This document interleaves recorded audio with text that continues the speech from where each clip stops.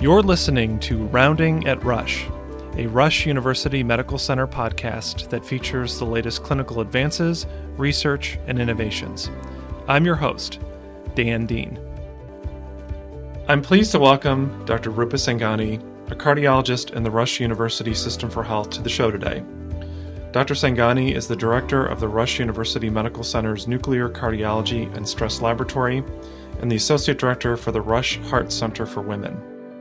Her clinical expertise is in cardiac imaging, cardiovascular risk assessment and counseling, coronary artery disease, and with women who either have heart disease or are at risk for it.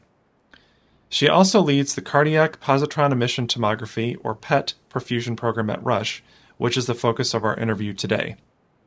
Cardiac PET perfusion with flow quantification is the latest advancement in nuclear stress testing and is used to examine how well blood flows to the heart muscle. Rush is the first and only hospital in Illinois to offer this technology. Welcome, Dr. Sangani. Thank you. Thank you for having me. Let's dive in and talk about cardiac PET perfusion. What is it, and when is it utilized? Cardiac PET is a type of nuclear stress test. So we can do stress tests these days in many different ways. One of the most common is nuclear stress testing, and our traditional technology is called a SPECT camera. PET is the other type of camera. Now, many people know nuclear stress testing as thallium or technetium, which are the tracers we use, but the camera technology is really the differentiation. So PET is the newest way to do a nuclear stress test. It is only unfortunately indicated for pharmacologic stress tests for now. So we can either exercise a patient, and that's how we put their heart under, quote, stress. In patients who can't exercise, we will do a chemical vasodilator to mimic essentially that increased blood flow and exercise. And then we image the heart with either the SPECT or the PET camera. The test is very similar in its initial part, but there's significant advantages to cardiac PET. First, for the patients, is that it's much easier. It's about a 35-minute scan compared to a 2.5 to 3 hour process. It is less radiation for our patients, and patients are becoming more cognizant of that. The scan, the amount of time under the camera in total is less, so it's more comfortable. And then from an imaging standpoint, it is a higher emitting isotope, which means that the pictures that we get are much clearer. So we have a lot less what we call equivocal studies. It is either absolutely definitely normal or definitively abnormal. And there's a few other features on the test that are really helpful. We can check what's called a stress ejection fraction, which means we can see how the heart responds when we do the stress test. In a normal heart, when we put it under stress, we should see the heart increase its function. When we don't, that's potentially a high-risk marker. And then the last big feature is that we can actually measure the blood flow in the heart on this study versus just doing what we call relative perfusion. And measuring the flow is a really big feature to PET. I'm curious about how long this technology has been on the market, along with how Rush came to adopt it into its cardiac care. Could you elaborate on that a little bit? Yeah. Now, PET scanners have been around for a long time, and they're used primarily in most places for oncology purposes, for tumor and whole body staging. It's essentially the same camera, but there's added technology to allow for the gating of the heart, meaning that because the heart is a moving structure, we are actually timing it to the cardiac cycle to get better pictures. So PET has probably been around for 20, 30 years. Cardiac PET has probably been around for 5 to 10 years, but it's really just taking off in the last few years. Rush was very lucky. We did a complete upgrade of all of our cameras and nuclear cardiology systems about 2 years ago. And when we were in the planning process, so that was probably 4 years ago, and looking at the new technology, had the foresight to say, PET is really the way the nuclear community is going. It's a very expensive piece of equipment, and that's why most places don't have it. But Rush made the investment and said, this is worth it for our patients to really invest in the best technology. And so when we revamped the program 2 years ago, we were able to acquire a PET camera that is dedicated for cardiac imaging. I want to ask about how cardiac PET perfusion fits in with the overall comprehensive cardiac diagnostics offered at Rush. So we offer really the full spectrum of diagnostic imaging for cardiac disease at Rush. So we can look at the heart in multiple different ways. We can do just a plain EKG.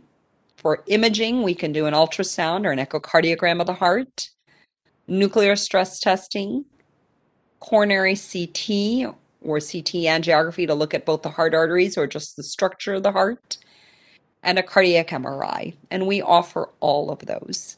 Obviously, I'm a nuclear cardiologist, so I'm always going to be a little bit more excited about that. But I think each imaging modality has its advantages and disadvantages, and they all can be used on a certain patient. It depends on what your question is at the time. So I pick what test I'm going to use for imaging depending on what's my question for that patient at that moment in time.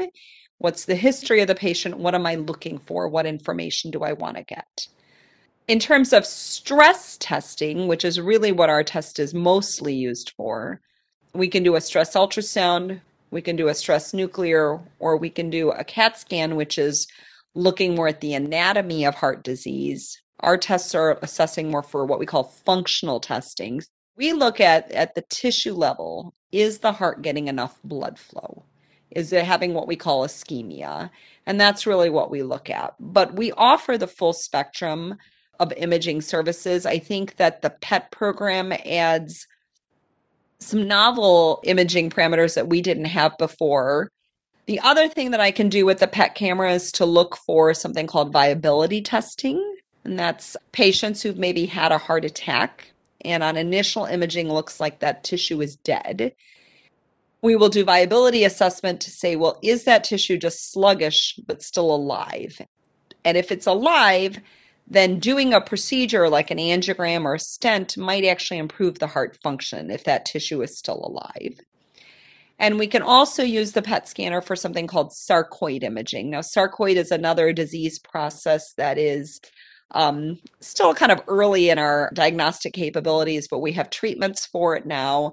And being able to see and appreciate that there's involvement in active inflammation of sarcoid in the heart can change a patient's management as well. One specific aspect of your cardiac diagnostic capabilities that I wanted to ask about was quantitating myocardial blood flow.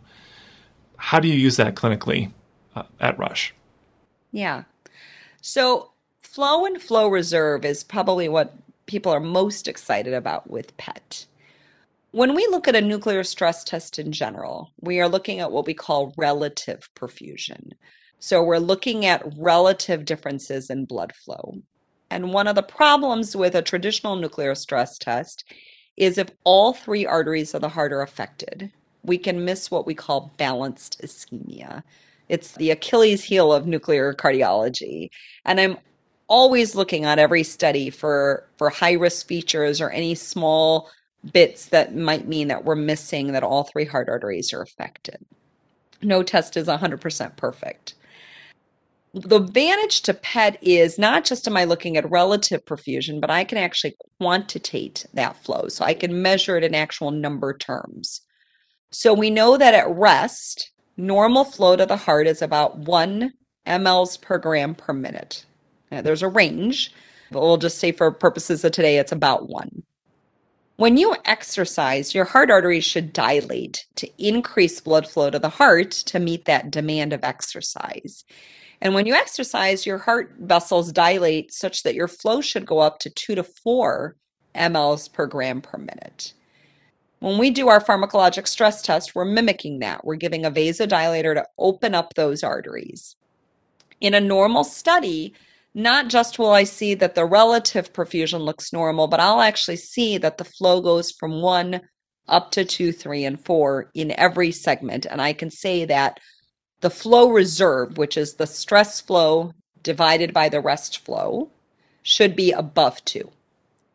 When I see that the flow and flow reserve is above 2, I feel very comfortable saying that at the tissue level, the heart is getting plenty of blood flow. There's no disease in what we call the macrovascular, or the 3 big arteries that sit on top of the heart. But there's also no disease in the small blood vessels that actually dive down into the heart tissue. When it's normal and flow reserve is normal, there's great data now supporting that the likelihood of significant heart disease at any level, the big vessels or the small blood vessels, is very, very low. And that patient's risk of having an event like a heart attack or death is very low. When we see that the flow reserve is low, it's diminished, we can see different patterns. So I could see that one area, one part of the heart is affected. That usually means that there's single vessel disease or a blockage in that heart arteries. But sometimes we can see that it's diffusely decreased, and that could either be multi-vessel disease, or that Achilles heel of nuclear where I'm worried about balanced ischemia. It can also help us diagnose something newer, though, that we're calling CMD, or coronary microvascular disease. So we know that coronary circulation, about 2/3 of coronary circulation, is actually supplied by the small blood vessels, the microvascular. And when we look at a heart angiogram, when we focus on the epicardial or the big arteries, we're focusing really just on the 3 arteries that we can see on an angiogram, which are the big arteries. We miss everything under the surface. There are patients we see who come in with chest pain, and a good story for angina, their relative perfusion shows ischemia. It shows that at the tissue level there's less blood flow, and yet when we send them for an angiogram, the heart arteries are normal, the 3 big arteries. And these patients are unfortunately told, oh, the stress test was wrong. You don't have heart disease. Well, you don't have epicardial disease in those big arteries, but we're missing what's below the surface. And so the flow and flow reserve can be really used to tell if there's microvascular disease, and then it helps again as an adjunct to the whole picture. And looking at the relative perfusion, how the heart responds to stress in terms of does it augment its function, the flows, and then lastly, we do add coronary calcium under our studies. Integrating all 4 of those markers gives us a very robust assessment of what's going on with the heart and the heart arteries. I want to go back to something you had talked about, and you had mentioned that there are pluses and of different diagnostic tools that we have at Rush. Specifically, I'm curious about the difference in the initial outcomes in diagnosing microvascular or diffuse coronary artery disease and balanced ischemia high-risk disease between cardiac PET perfusion and nuclear stress testing. Is one way more effective than another? Yeah. PET has a much higher prognostic ability. So again, we have seen patients who unfortunately have a traditional nuclear stress test and are told, oh, it's very mildly abnormal. And then those end up being balanced ischemia. Now, we can look for those high-risk features, but we can miss that. With PET being able to measure the flow and getting a true stress ejection fraction, it's rare that we would miss balanced ischemia. We do know that there's, first of all, prognostic data about flow.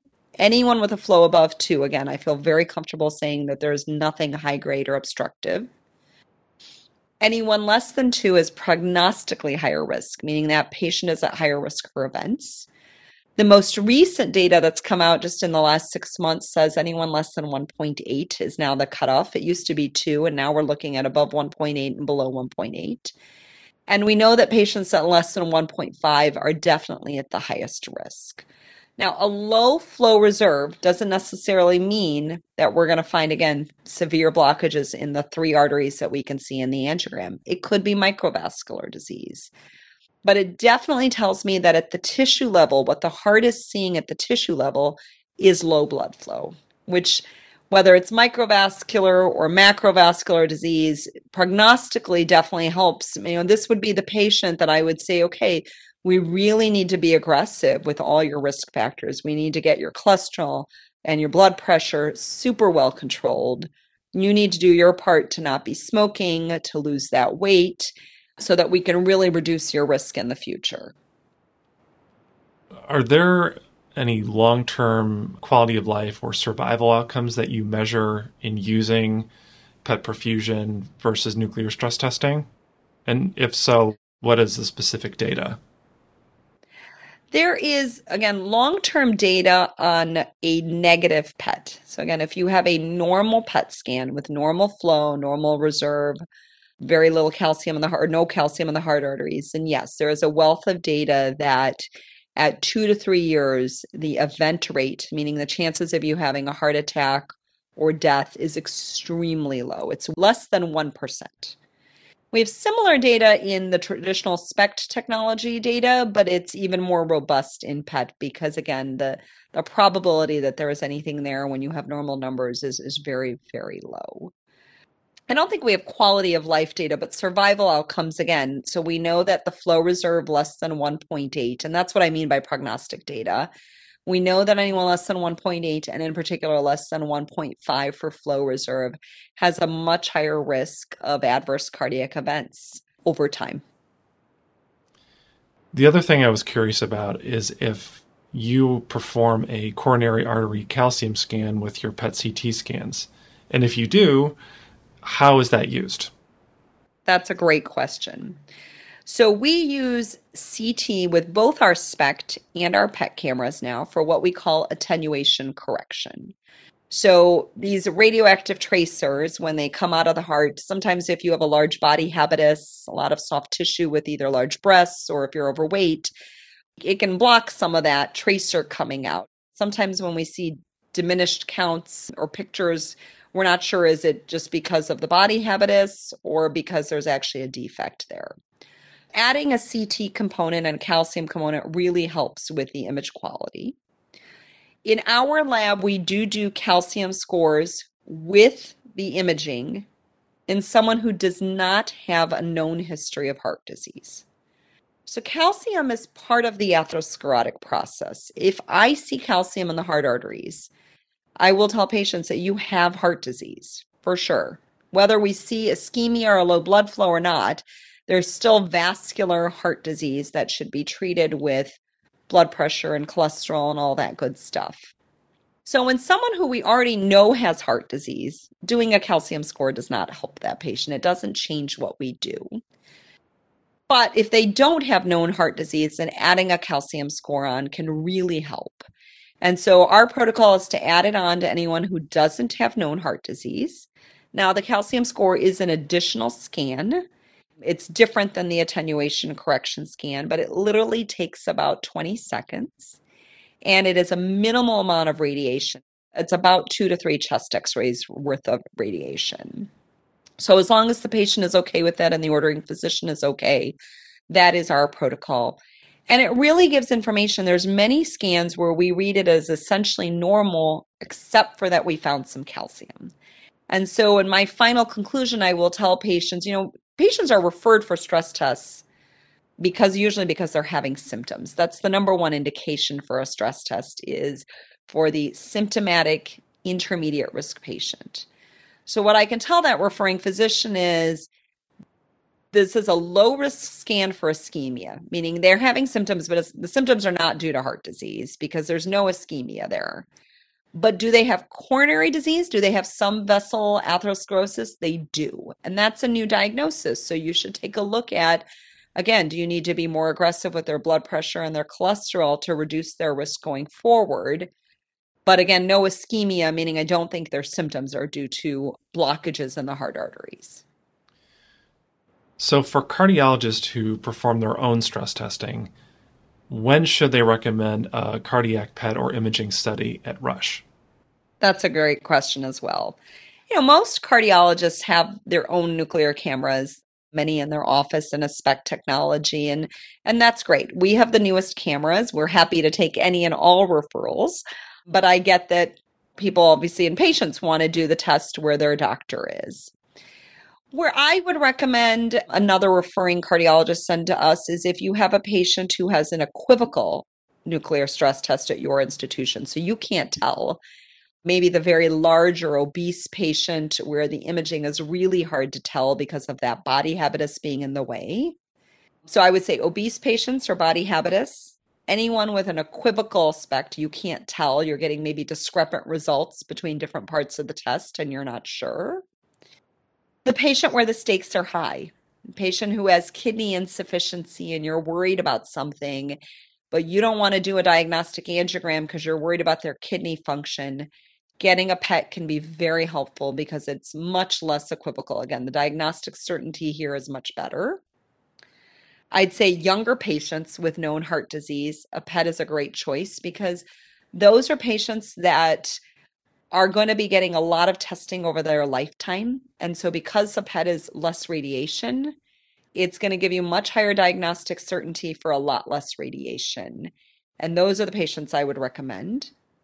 And then finally, in a patient where you specifically want that flow and flow reserve, maybe you have already done the angiogram and you have an equivocal lesion. You're not sure if this needs to be stented or not. It's right on the cusp. Doing a PET to see if there's functional ischemia in that area can be helpful. Or again, if you're worried about coronary microvascular disease, which really this is probably the best test for microvascular dysfunction, that's when I would refer for a PET scan to Rush. We have tried to make this very easy for our referring physicians. So if anyone is interested, we really have a very simple one-page clinical intake form and a one-page billing form that need to be completed. You would fax that back with the clinic notes and the prior imaging because we do need that for insurance approval. But we will take care of all of the insurance approval, get it approved, get the patient scheduled. And in general, we do try and call our referring physician. You would usually get a phone call that day with the results. Dr. Sangani, thank you for an informative interview today. Thank you very much for having me. Having the first cardiac PET program in the area has been very exciting. We did a lot of due diligence in the lab to look at our caths and to make sure that the numbers we were putting out correlate properly with what we're actually seeing on the angiograms. All of our studies, just so everyone knows, are all read by cardiologists.